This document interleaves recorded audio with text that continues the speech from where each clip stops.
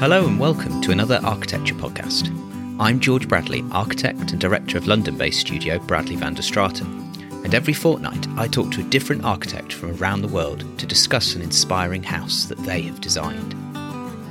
In this episode, I am joined by John Choi, one of the co-founders of Crofty Architects. We talk about their project Lune de Sang, located in New South Wales, Australia. The project is a former dairy farm bought by a couple who are now ambitiously rewilding the land with native hardwoods that will take between 50 and 300 years to mature. Crofty have worked for the couple for over a decade, creating several structures on the land, including sheds for the forestry equipment, and most recently the pavilion, which is now the couple's permanent residence. To say this project is stunning is an understatement. Nestled within the landscape, this home has been built to last. And like the hardwood trees they are planting, there is no doubt the home will certainly outlive the couple. This is architecture responding to the idea of a 300-year growth cycle. I enjoyed talking to John about this unique project and finding out what it was like to work with a client with such a long-term vision. If you'd like to find out more about Crofty and the Lune de Sang project, you can find more information on the episode page at anotherarchitecturepodcast.com. I hope you enjoy listening.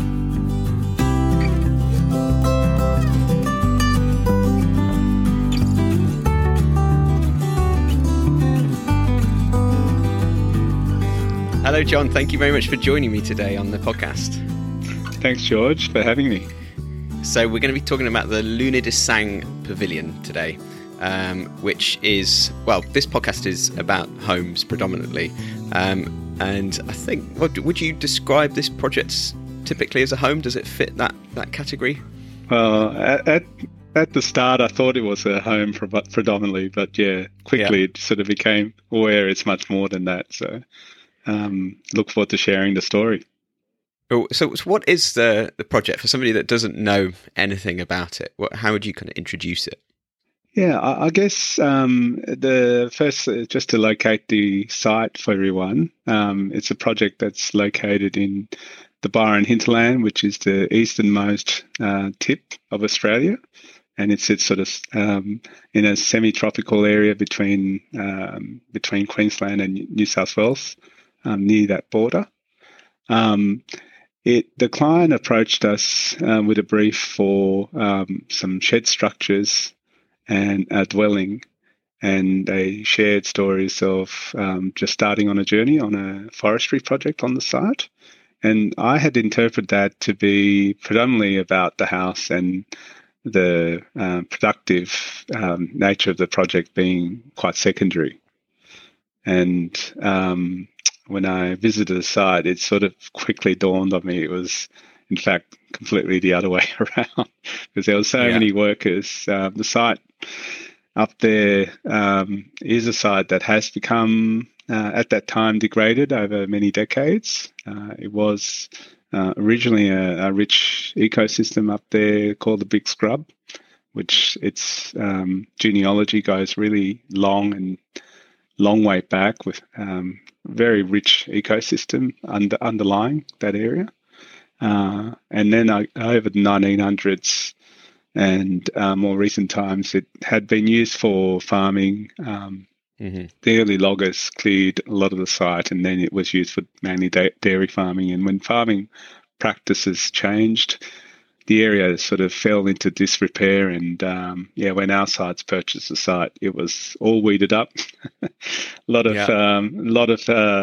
half-fallen structures and uninhabitable bit of land in what's underlying a very rich ecological area. And they got excited to do a forestry project because they actually originally went up to get a bed made by a well-known joiner up there. And They ended up having a conversation about how we're running out of hardwoods because hardwoods take so long to grow and they're becoming more and more rare. And that really got them curious about the beauty of timber, about sort of landscape, about forestry. and they're a couple with a lot of sense of adventure. So they were looking, I guess, for a new project or something to engage with, and that sparked a little imagination, and they purchased the site. And by the time we had they approached us, the project had been going for a year and a half, and upon arriving at site, it takes a lot of effort to revegetate and restore that landscape. And I would have seen probably like 10 to 20 people on site, de-rocking, preparing the land, doing a lot of the replanting work of that landscape. And yeah, you really start to get the sense of the scale of what they're looking to do. So these clients, when they were going out to buy this table, where were they travelling from? Where were they based? They're based in Sydney, and so Australia is quite a large country, but this Byron Hinterland is about an hour flight away, so it is quite a distance away. It's as I said, it's a very beautiful location, so very very lovely place to visit. But they didn't go to find a project. They went to see. It's a well-known furniture maker who makes a modern art nouveau furniture that they've taken a liking to. And through the conversations with him and through looking at the timbers he had in his workshop, just began this sort of curiosity, and the idea of this project emerged. But just getting a sense of that scale. So they're coming from probably an urban environment to somewhere that I'm imagining is extremely remote, and it's an hour flight away, and it's a decision to kind of up sticks and completely change their lives. This is already something special before there's even an architect involved, right?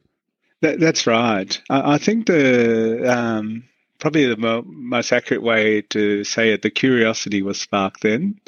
I think the sense of the scale of the project was the project grew as it went along, both in terms of its scale as well as their commitment to what it could be for them. But yeah, the early spark of that interest happened there, and it is not only a long distance away from Sydney, but it is some distance away from any of the settlements inland. So it's about an hour inland, and it's really kind of at the cusp of where sort of the agrarian landscape starts to drop away, and on the nexus to more wild landscape, and the geology of that area is really interesting too, which is really why the area has its ecology. It's, I say it's kind of like the lucky country in the lucky country.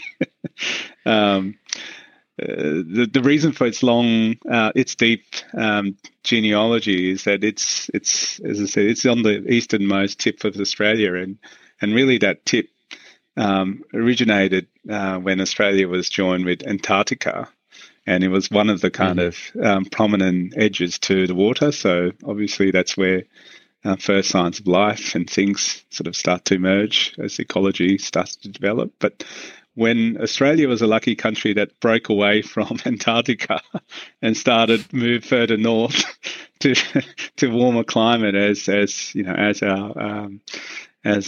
time passed on, and this area just happened to stop underneath a volcanic fault line, right, in the perfect distance away from the coastline. So not only did we have this caldera volcanic activity, which created the mountain forms and the topography of that area, giving the varying heights, as well as the rich soil kind of coming back from the earth back onto surface. But because of the right distance away from the water, it also meant that you get the rainfall, the natural rainfall that falls down here. So you have all the combinations to reinvigorate the inherent makeup that was there, that goes back a really long way. The Big Scrub, as well known up there, was originally about 90,000 hectares of rainforest that has that deep genealogy. And unfortunately, through all the logging on the early 1900s, because the population settling up there at that time, people weren't aware of the uniqueness of what's there, and primarily seen as a resource. So there was only 300 hectares left from that original 90,000. And Learn to Sang, as a project, adds another 140 hectare to that. So it's slowly bringing some of that back into that area. But a very kind of slow, very patient process, and a very ambitious plan. It's a very long-term thinking. So how, as a project, is this one of those things that arrives as an email that piques your curiosity, or did you know these clients already? Were you already connected in some way? I'm just curious as to, is this one of those things that came in as an email of like, oh, this looks interesting, and what prompted you to then get on a plane and fly 1 hour to go and have a look at this remote site? Well, the clients got recommended to us through someone we knew, and they came quite sort of cautiously because they were looking for the right architect, I guess, to partner with them on this. And I can imagine it's a hard thing for a client to know, because it's not like you're buying something off the shelf. So you're trying to read how the relationship might work, what kind of ideas they might be able to bring to the table, as well as how well they can actually listen and work and engage with them.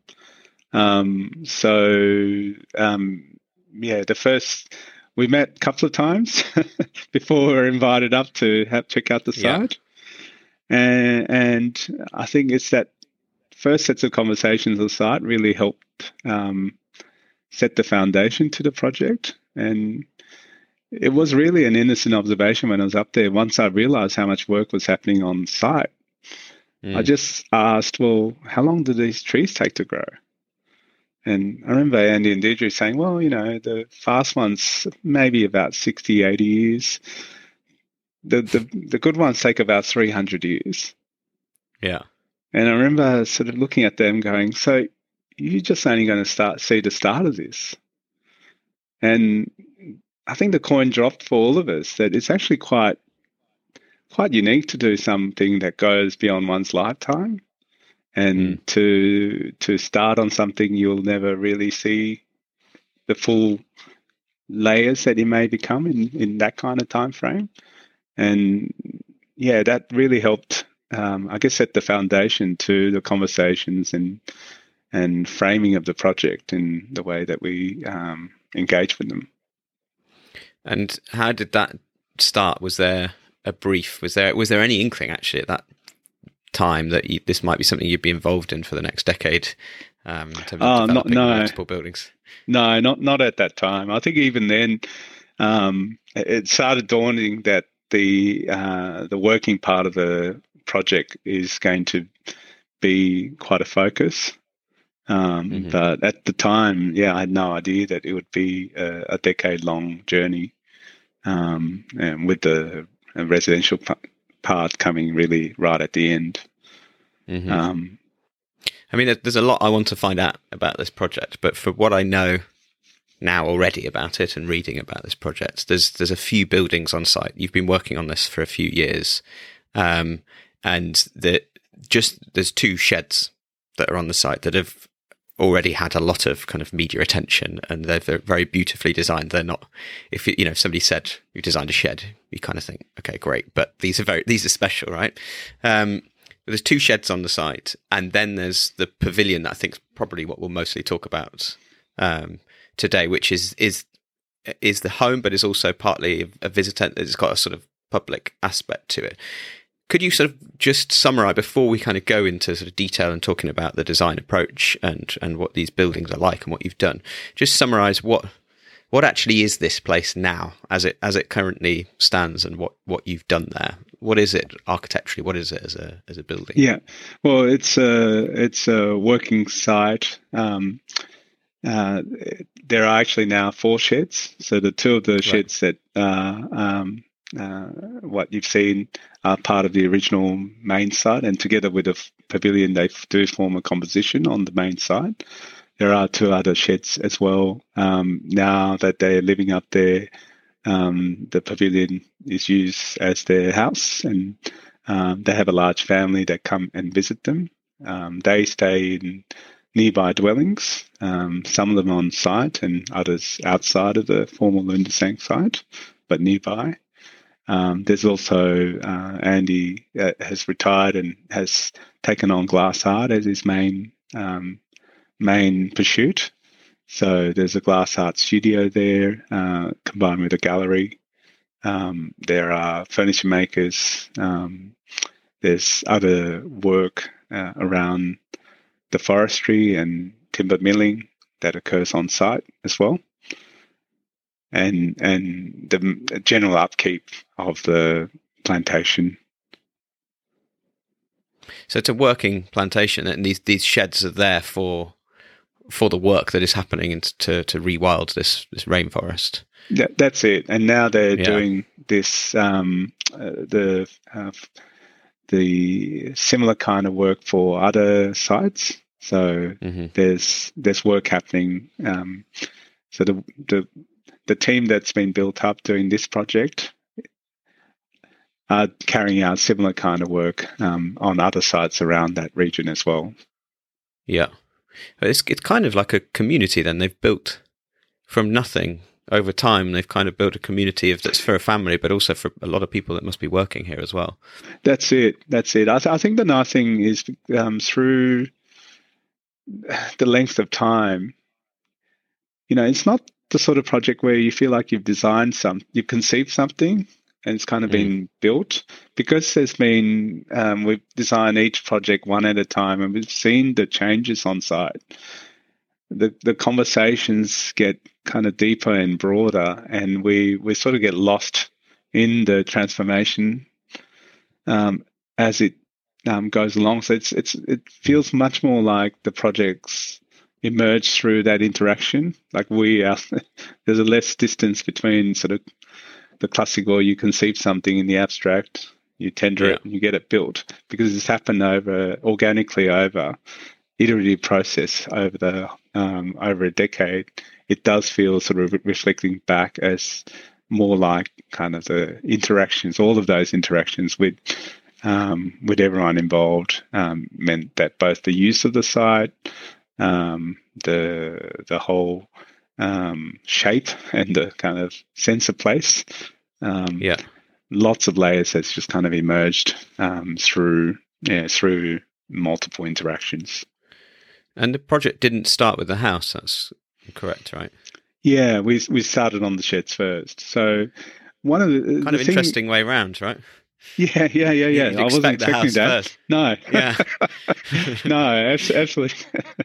Because the classic thing it kind of shows the priorities.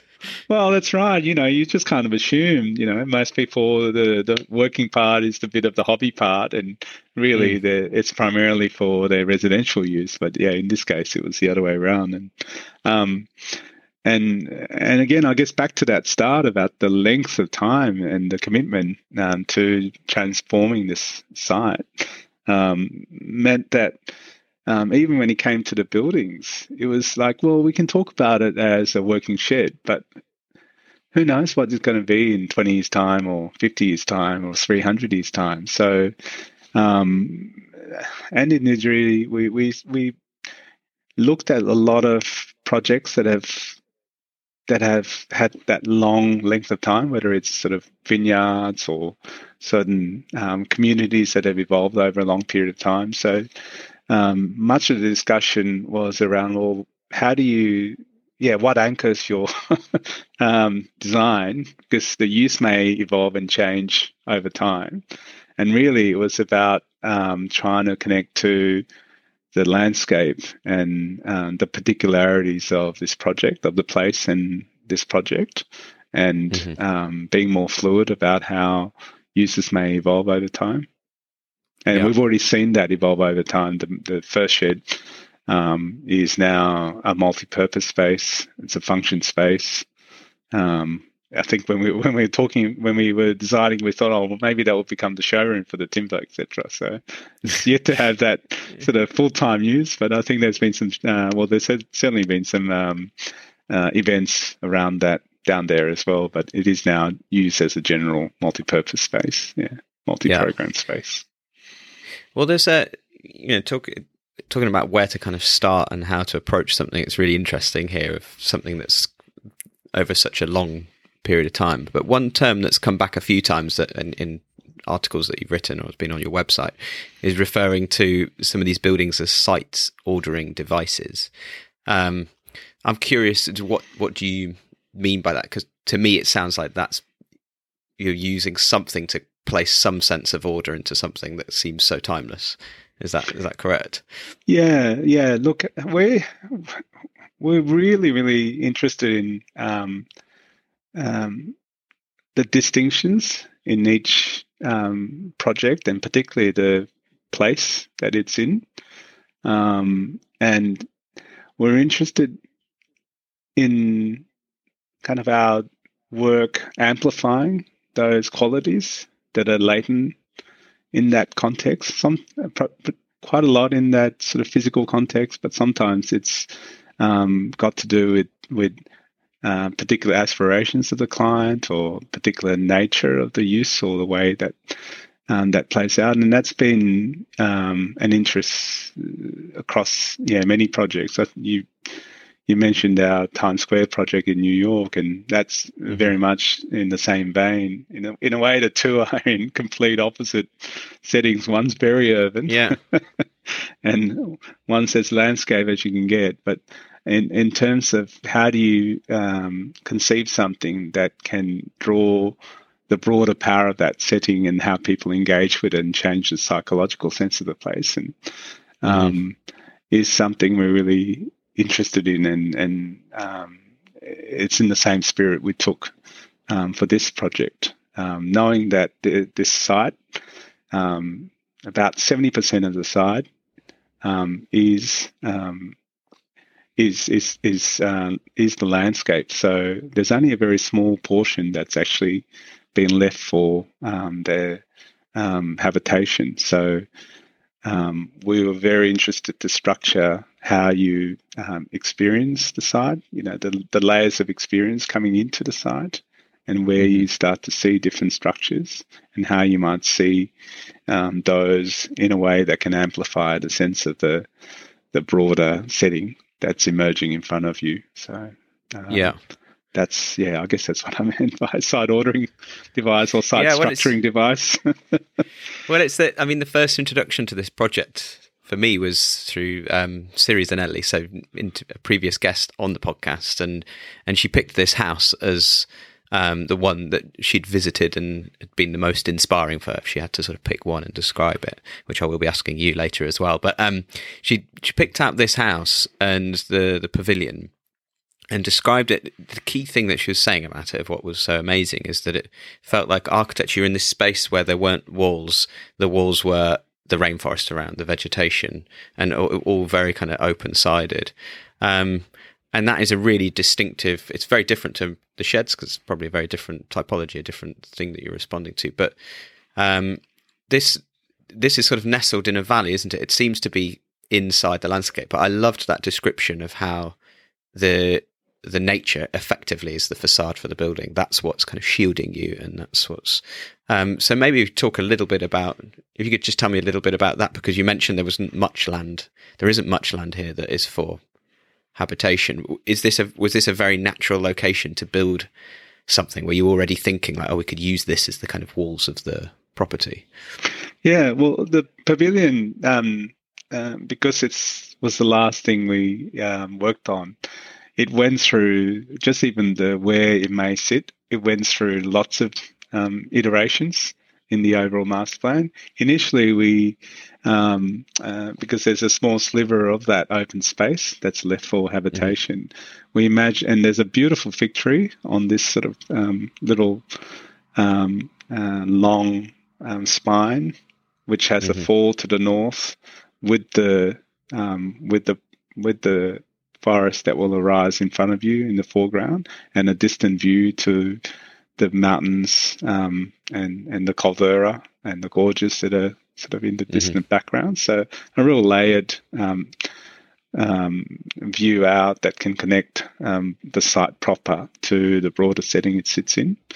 And we had originally thought that would be a great location for the pavilion, but the more we engaged with the clients and the project, it was the sense that there was more power to leave that sliver of that landscape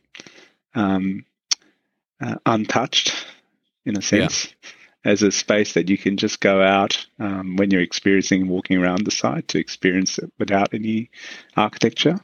And so the pavilion ended up coming a little bit sort of further.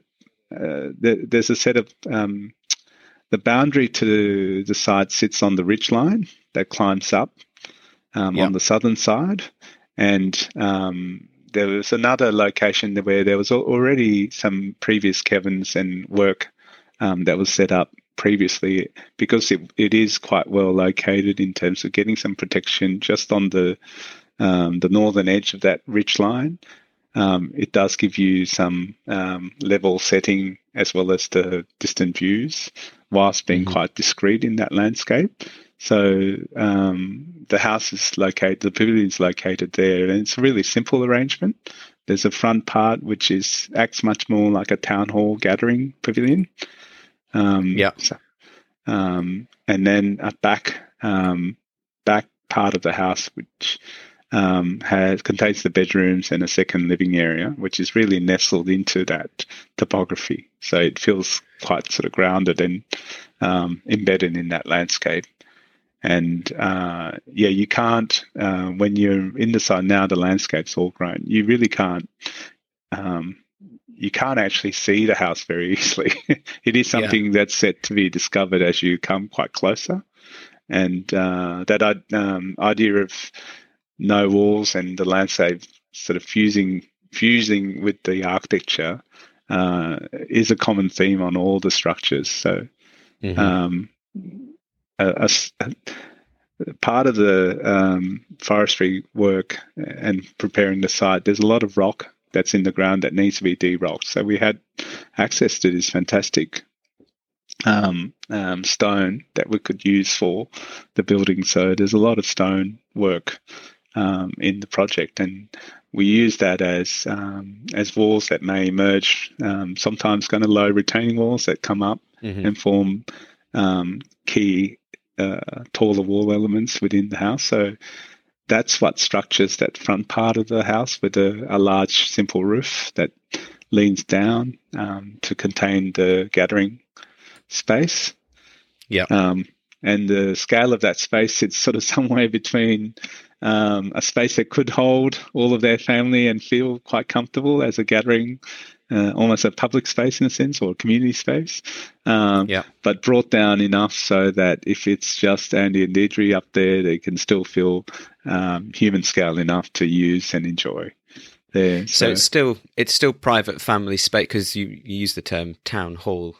Type area. Is this? It's not somewhere then for sort of it's not for members of the public or for staff that might be working on. It's but the reason why we used it was because, again, part of the conversations were, well, if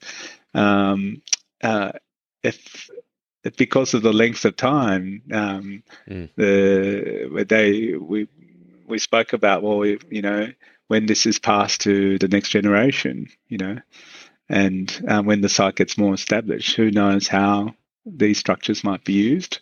So there were conversations that if it does become distinct enough and valued enough to that community, the way that it may evolve in how it's used may change. So again, it was designed to relate to the broader ambition of the project and the site, and less knowing that in the current time frame it will be used for residential use and for the extended family, but it may change in time.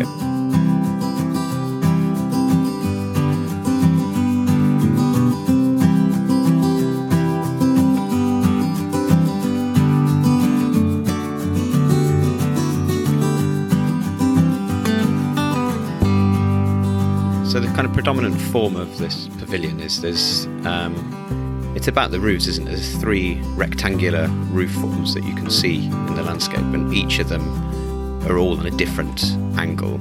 I think the biggest one is probably the town hall one. That's the sloping roof, which is a very kind of, I'm not going to say typical pavilion space because it's pretty spectacular, but it's in the sense that it's an open-sided pavilion. There's a big sloping roof and glass on 3.5 sides. Yeah. And that's got, in terms of pragmatically, it's a big living space. It opens out onto, that's the part that doesn't open out directly onto rainforest. There's green area. There's it's more around. There's more domestic landscape around it. That's where the foliage and the planting is a bit finer. Because the actual rainforest landscape is much gutsier, and there's some distance away, and it's much taller too, and etc. It's not, it's got a different character. And this space kind of works as a living space in itself. It's got a big open plan kitchen in there as well. Can you tell me a bit about, just focusing on this space here, because it's got then elements that touch on others, but the predominant design features here are this big sweeping ceiling, but then the concrete and the way you've designed that, you've mentioned public buildings. We're on kind of public building proportions, aren't we, in terms of the open spans of these. The glass openings are just completely column free with these massive concrete beams above them supporting the roof. What was the decision-making process here in terms of choosing the materials? Must have been an extremely important element of this project. Can you talk through maybe the material, just sort of the general material palette here of the concrete and the timber? Yeah, look, I think for your audience, it's probably the simplest way to describe the house is there are a series of walls that are like contours in the landscape that weave and stitch the structure and create the different spatial arrangements on the landscape. And then the roofs are kind of gently placed on top of those for cover and protection. One of the main, as you say, the main town hall, the living space, has a metal roof that's a single plane that sits hovering over that living area, as well as cantilevering over the pool area to provide some covered shade protection and outdoor sitting areas there, as well as the front entry. The back roof is a concrete and timber, a flat form roof, which sits quite low and hugs the ground, I guess, and then the contours again that wrap around it. So it is quite a grounded architecture in one level, and just because of the fall of topography opening out to the front. The material, the stone, as I say, just because of the amount of stone we had access to, that is the direct link to the working part of the site, it just became a natural choice to use. The other key material was concrete. When we used that, we talked a lot whether we should use timber, given the nature of the overall project. But I think the thing that resulted in us being galvanized about the concrete is its longevity and sense of permanence. This sort of notion of time, really long time, and something that can feel committed over a long period of time. And so those elements are really was conceived as almost the permanent things, whereas the other layers of timber, glass, and steel are things that may be adapted, may be changed, may evolve over time. So it's those more masonry or the stone and the concrete really being very careful that they establish the arrangement on site. So it talks to the broader setting and the broader site relationships, whereas the other elements can be adapted and may change over time to suit different kind of use that may happen over time. I think that's a really interesting discussion for this project because of the nature of what they're doing with the land. There's something that's thinking very long term in terms of thinking beyond their lifetime and rewilding and growing these new slow growing hardwood trees and effectively doing something for the planet in one small way on one piece of land. And you could, in theory, with the architecture, you could take two very different approaches. There could have been an approach here that could have been a very unpermanent approach of the architecture of saying, well, actually, the building is temporary and the work is ongoing and the buildings could keep changing. But here it's very much the opposite view of thinking, do it well, do it once, and do it to last. And I've seen you mention somewhere before about conceiving this design as a landscape of ruins, which I really love and is quite a recurring theme on this podcast. Actually, I've had a few architects that have spoke of the kind of love of that, thinking of their architecture as a ruin, and letting nature kind of take over and do its thing, or future generations. The ruin aspect here is definitely this concrete structure. I can picture that being here for a long time, but maybe everything else crumbling away underneath. That's it. There's a romance to that, isn't it? Yeah. How did that really kind of inform the forms that you, not just the materials, but the way you design these forms as well? I think it's the scaling of the site experience. We knew where the overall plantation is going. So in the larger scale, we can understand the relationship in different location to the transformation that will happen within the site. We also could quite clearly see the relationship between this site and the broader context it sits in. And that really started to help shape how you enter into the site and how you move through the site to start to kind of open up and reveal and where the key moments on the site will be in getting that overall site experience. So as you scale those large experiences down to a particular location, then there's secondary scales of subsets of experience that's possible. And that helped structure, again, how you might come off the main circulation pathway onto the smaller place you belong to, and the kind of visual relationship to sun, relationship to nearby landscape and distant landscape you can have. And so those relationships were structured by the more permanent interventions in the project, being the stone walls and concrete, whereas the layers that are filling in that in terms of enclosure or joinery or linings and things were timber and more lightweight in its material and I guess our approach to how they may change and evolve. And you've mentioned that this is a strong collaboration between architect and client. I mean, it has to be over this period of time as well, you'd expect. But what was the involvement of the client on the pavilion design particularly? Because this was designing for them as a place to live in. Did they have a very particular brief of what they wanted programmatically in this building? Yeah, there were... the perfect mixture of being really strong and clear about what they wanted. So we got this sense of sort of being anchored to the site was something that was strong from day one. When we first started on the project, and this notion of stitching structures into the landscape that came through even images of Andy Goldsworthy's work and other sort of both artworks and precedent architecture that they shared, that they connected with. But they were also very open in lots of ways, because I think, they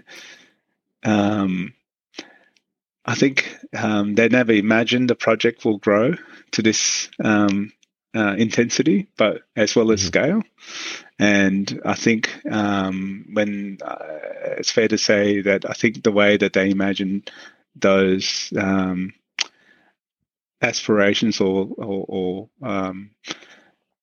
brief requirements, how it may evolve. So it was a process of really iterative dialogue And again, because it's happened through such a long period of time, we had that pleasure of talking and sharing, testing physically. Mm-hmm. We also had fantastic builders and builder and crafts people on this project. So we had one builder, Lyle, who has seen every structure on site through.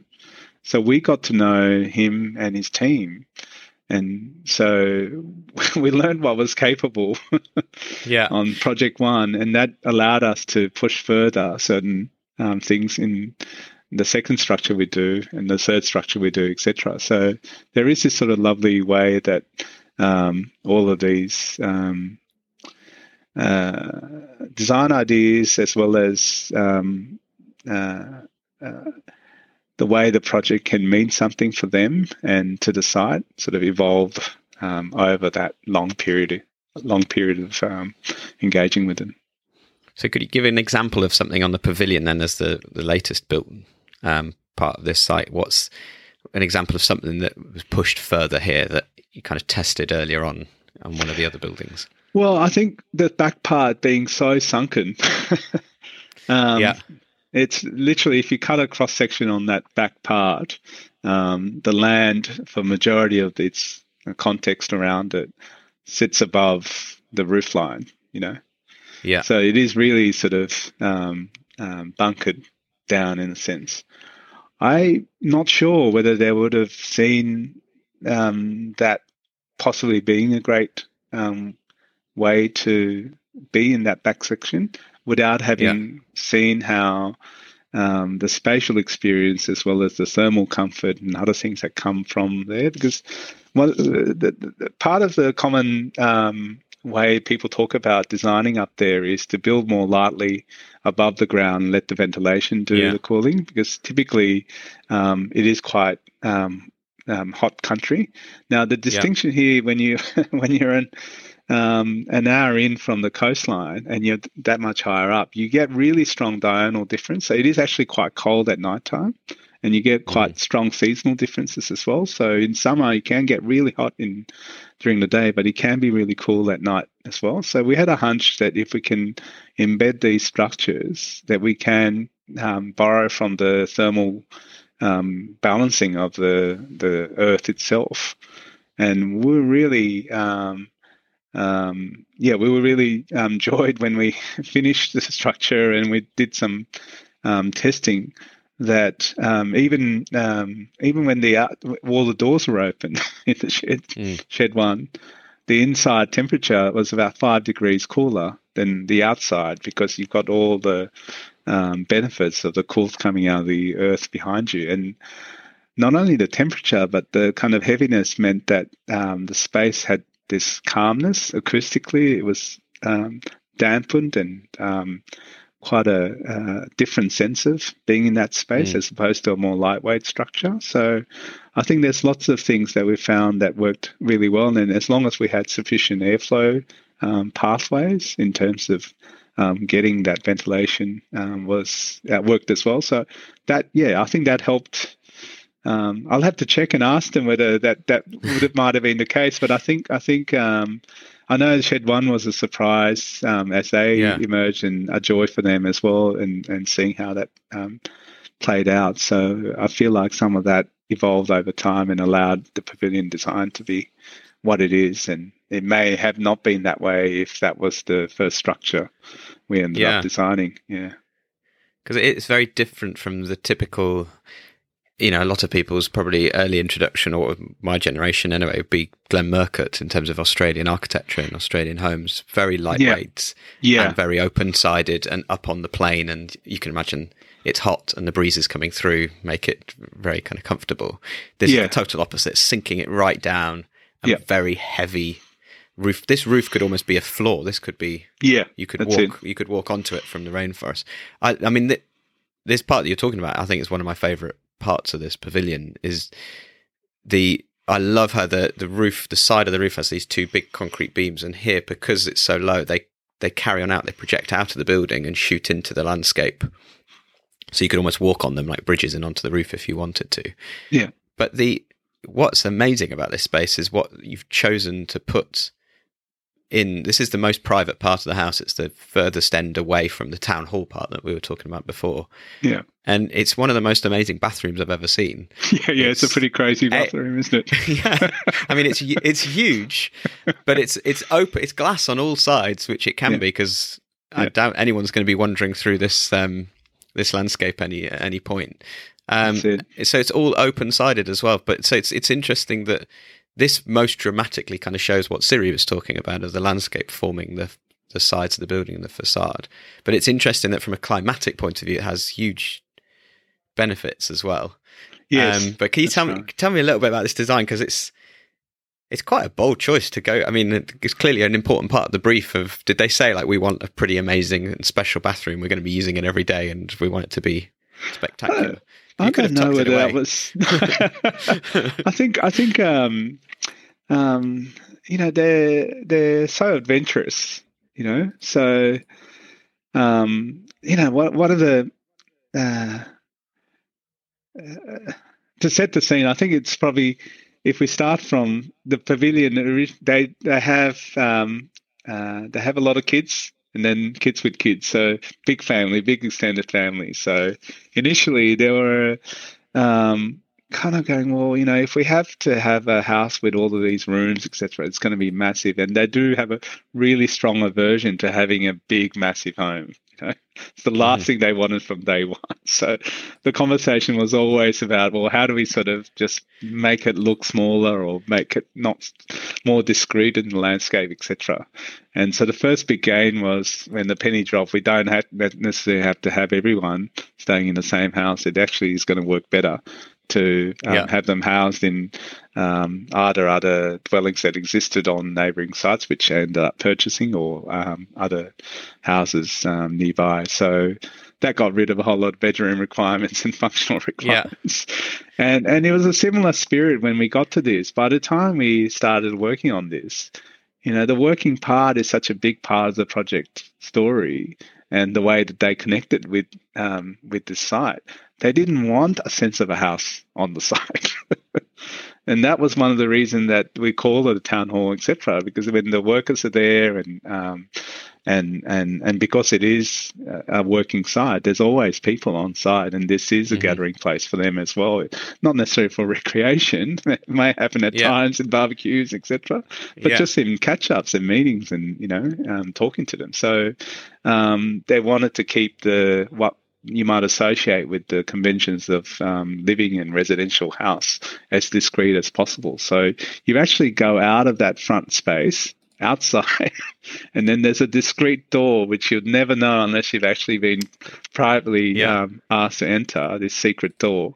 And then you walk in, and that's sort of your, you know, Alice in Wonderland moment, because you just enter into a space that you never expected would exist, because it just appears to be a retaining wall forming the edge, the way that the land falls. So you come into that space, and it is about those series of surprises. So you walk in, and rather than walking into what might be a darker space, you actually walk in under a linear skylight that's quite brightly lit in most of the year. And the spaces, because of the geometry, the living area has a triangular space to the interior component, and again a large set of sliding doors that open out to a covered area outside, which they've strung up an artwork of hammocks that they enjoy swinging in at times. And then you turn around to be in their main bedroom, and again all of those arrangements are set to have strong relationship to the landscape beyond. And I think the bathroom just naturally fell out, to be honest. I don't think we were necessarily going, let's just put the biggest bathroom and the most, most private part into the most exposed end part. By the time we got to back that end of a dwelling, it was where the site was most enclosed, if you know what I mean, because of the topography, most embedded, and with the landscape planted, envisioned there, it was going to be really private anyway. So Yeah. The place that back section looks amazing at night time, particularly. Yes. Just with that landscape lit up around it, it is really, really special. Yeah. Well, I mean, the progression of spaces then you've gone from the town hall, there's a secret door, and it takes you into this triangular living room that's their kind of private living space. That sits under one of the other rectangular roofs. And then this principal kind of long rectangular roof then has the other remaining spaces, which is their bedroom, walk-in wardrobe, and then this lovely bathroom. It's basically a one-bedroom bungalow, right? That's an extremely special one-bedroom bungalow. That's it. But the bathroom space, I mean, if anyone's listening and hasn't looked at the pictures yet, obviously I hope you do, but there's the double sink vanity unit, which is a common thing that people ask for, but it's a freestanding thing with then glass and rainforest all around it. And then the only other key thing in the room, the toilet's tucked away somewhere a bit more sort of discreet and private, is a huge carved stone bath. It's pretty ceremonial, isn't it? As in the bath is right in the centre of this space. Yeah. And again, a sense of permanence. I mean, the material, there's even there's a sort of hardwood tree trunk. Yeah, there's a log there. That's right. As well. Yeah, that's it. That they found that they wanted to find a home for, and yeah, what a perfect place there. So yeah. And how were these discussions then on the more kind of domestic scale? Because there's obviously so many big things that you're talking about here on the site, but you also must have been having conversations about, you know, where to store clothes and where would they want the vanity unit and all those kind of little practical things that we talk about with clients for the house. Yeah. How did that go? It didn't take up as much space because at the time we were designing it, they weren't planning to live there permanently. So it was a place that they, at the time, were imagining they would come up, spend quite a lot of time of the year there, but more episodial rather than sort of long length of time. So it didn't have that demand. They have done other renovations and other work with architects in Sydney as well. So nothing of this scale, but just through what they've done, they kind of knew what they needed. So it was relatively straightforward. Do you think that helped then, that they didn't, when it was being designed, it wasn't necessarily being conceived as their permanent residence? Do you think that I think it meant you didn't have to overthink it? I think so. But look, to be honest, because most of the conversation was around those bigger topics of how the space may feel and relate to the site as a whole. I think even if they knew they were going to spend or be their primary residence, I'm not sure whether that would have changed the design that much. Because just because the nature, the way that they found the meaning and engagement with the project was at that larger site project level rather than the focus on a house that they're going to spend a lot of time inside and looking to find function and meaning, through that lens. So. Have you had a chance to reflect on this project?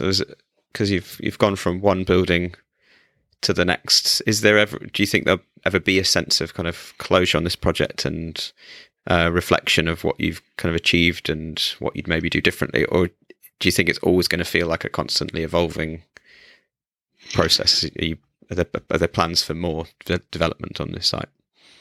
Yeah, I think I feel like I've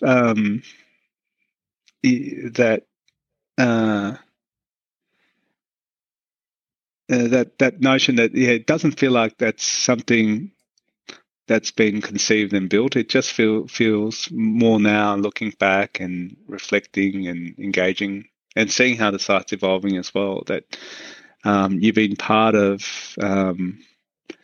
seeding something. You've I feel part of it's more from an ecological and from both a natural ecology, like the landscape, as well as the social aspects of this, that that we played a key part in gestating that, but we ourselves got lost in that as well, and the projects sort of come through and emerge, and it will itself have its own trajectories and shape. What do you mean things. you got lost in that?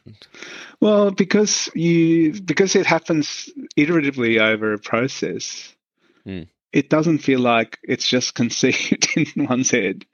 Yes, yeah. That you're getting the feedback from the way the site changes, the way that you start to see how people arriving on site, the builders, the contractors, our client, ourselves, our team, the way that we engage and see things have also changed over time, because we're seeing the feedback loop of the work that we've done, the first projects we've done, as well as the way the site's changing, as well as the way that people's perspectives on things are getting kind of more nuanced and evolving over time. So, as that process iterates and plays out, it feels like you've been part of that evolving journey rather than a standalone conception.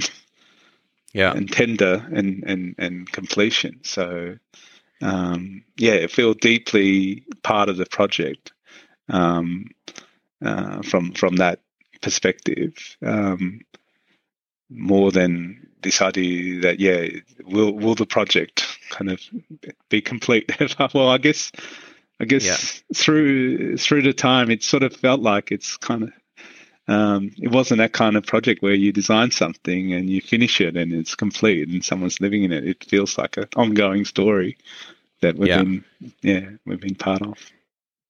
And how fluid was it in terms of the ideas? And once you got to the pavilion, once you've had the experience of a few of the other buildings, how fluid did it come? Quite quickly, this design and this dialogue with the clients, or was this one of those things where you had multiple variations and designs and locations for the house? Yeah.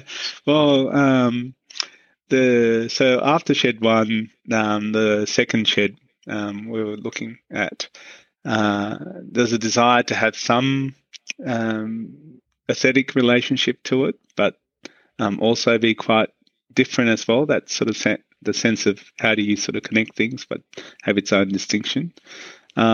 And Andy was really keen on this idea of, well, maybe we should explore something, because the other one's quite embedded.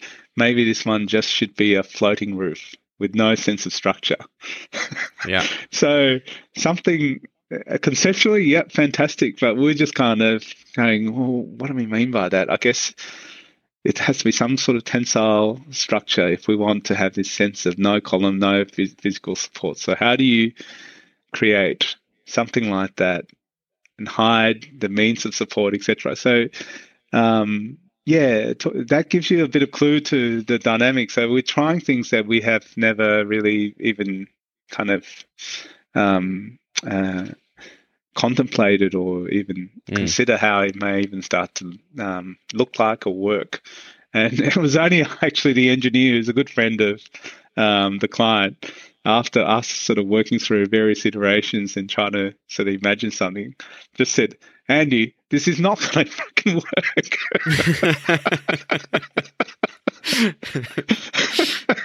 You want a roof that big to just float? Well, it ain't happening.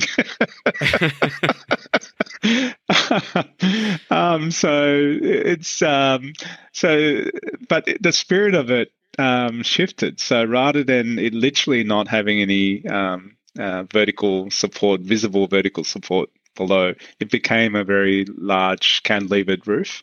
So the experience of it has the same experience, but is very much sort of anchored at the back. So it does have some physical support down rather than relying on that in some hidden format outside the form of the roof.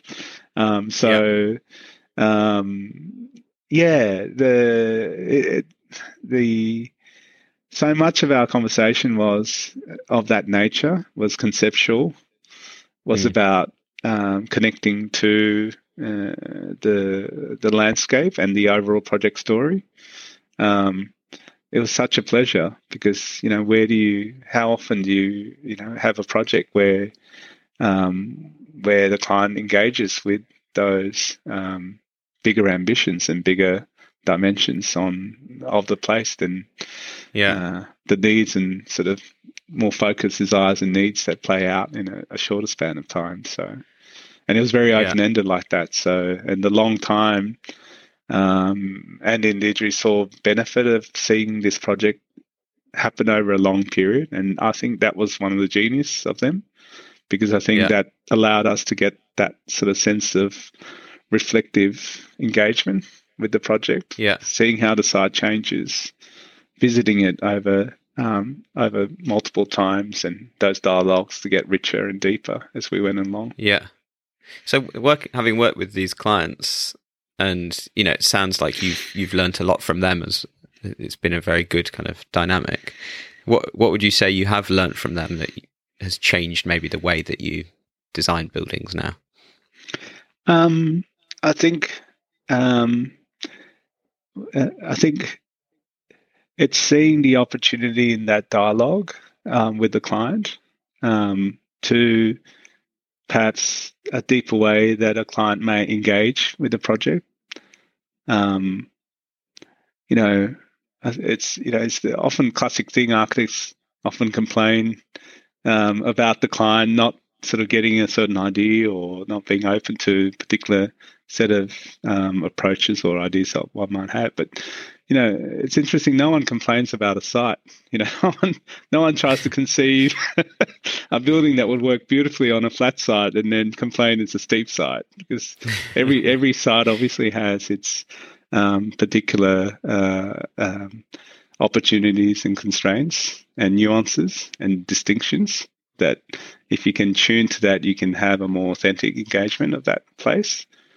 I've definitely, with this project, found such a joy in having a similar engagement with the client, and being such a great client, and to have that experience with opened up that possibility, and how rich that is in the end. Because at the end of the day, us as designers, there are ways that we understand the project and we talk about it and we narrate it, and a set of community that engages with that. But really, the living culture of the place happens through the people who live there and share that story, and they connect and feel and experience the place through their lens. And so, if you can connect with that in a way that they can play out as a lived phenomena, I think there's real joy in seeing that happening.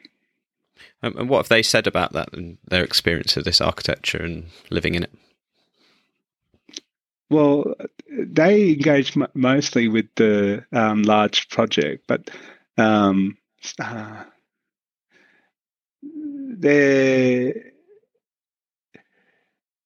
they speak of the similarity when they look at, they like looking at the architecture in the way that it links to the bigger story, and they see that it does amplify the setting that they have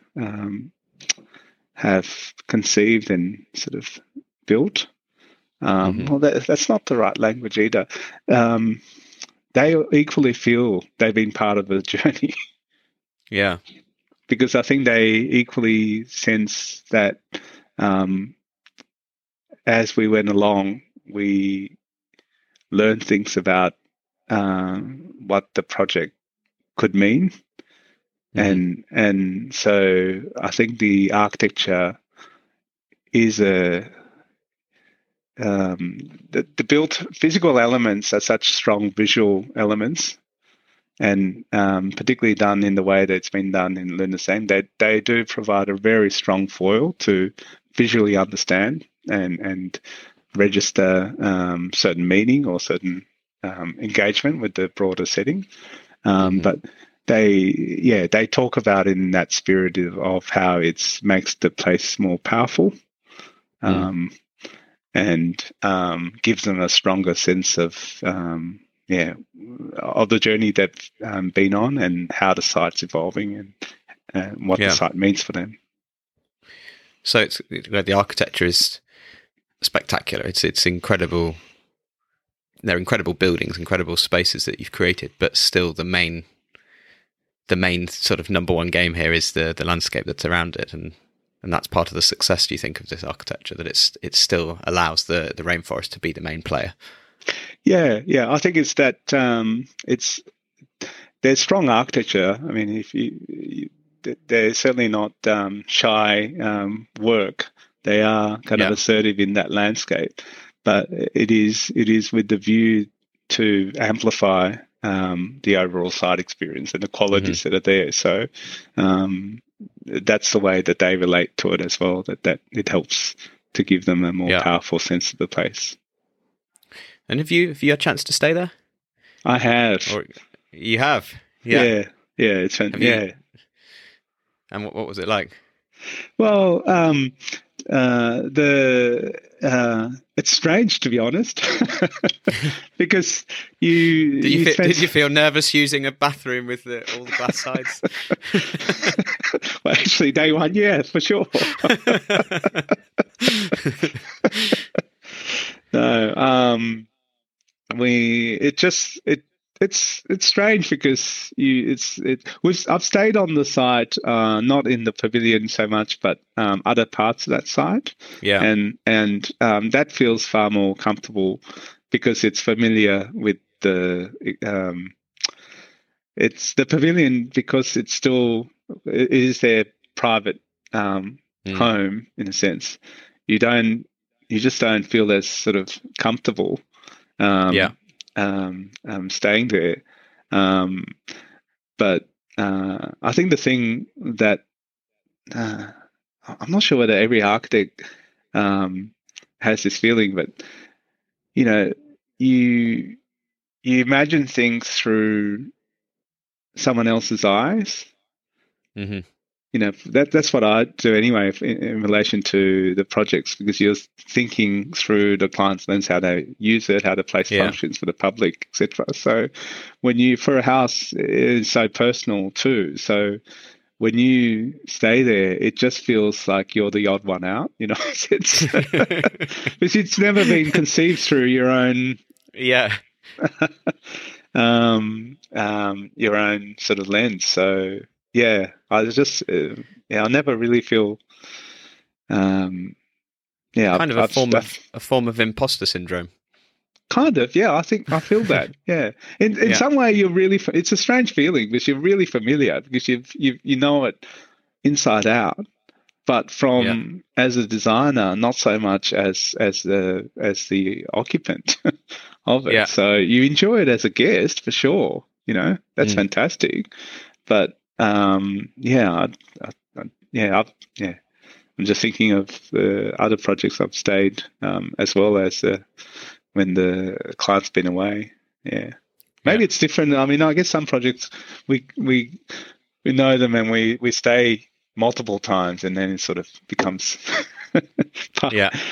natural. But yes, I suppose this one's so unique that it's it makes it that extra sort of special as well.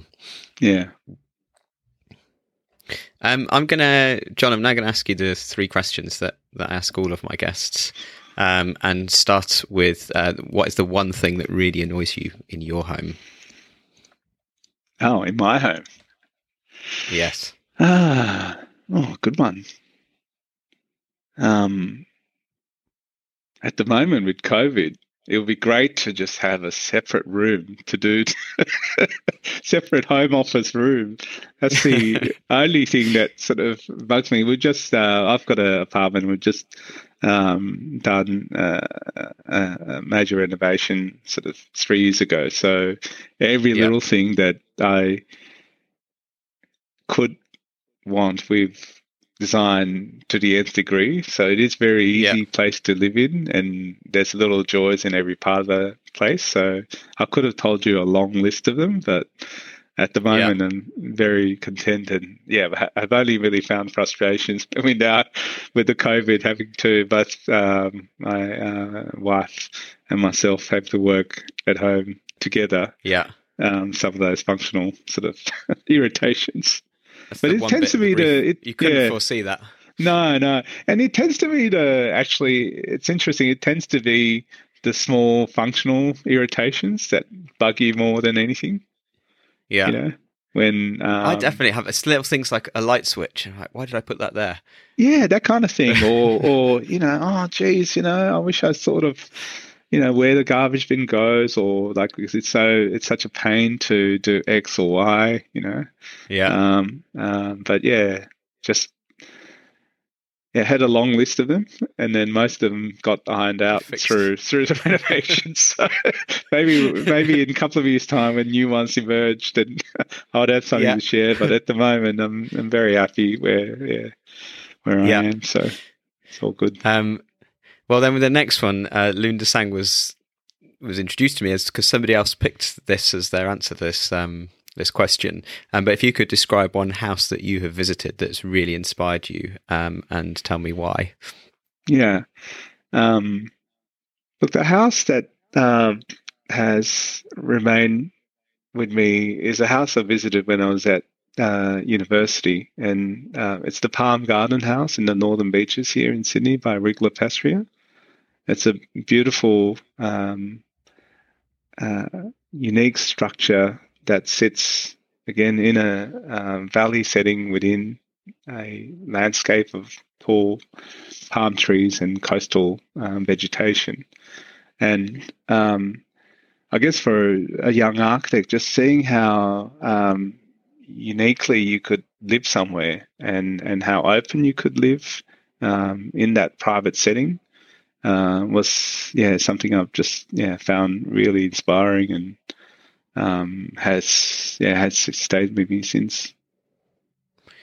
Well, clearly then an inspiration for the open-sided pavilion that we've been talking about today. Then that's right. As I'm saying it, I'm seeing the connections and the love of the landscape. I think is something that's that's been there as well. Interesting. And then if you could choose any designer to design you a new home, who would you choose? Oh, there's a great Melbourne architect called Kirsten Thompson, and I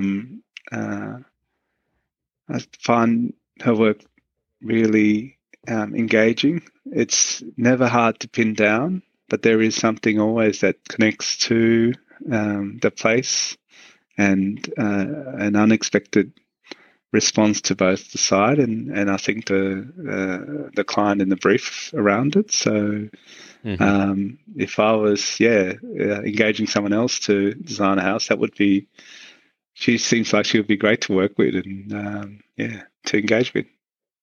Okay, great. Well, John, thank you very much for joining me today. I feel, there were a few buildings on this site. We could have talked about all of them. Hopefully we've done the project justice and covered even just one small part of this site, because it is a fascinating site, a fascinating story. And thank you for sharing part of it with us today. Thanks, George, for your interest.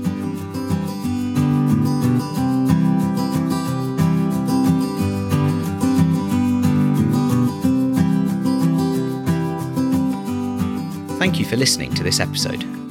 If you'd like to find out more about Crofty Architects and about the Lune de Sang project, then please visit the website at anotherarchitecturepodcast.com and try out my Instagram page to see the work of all my guests.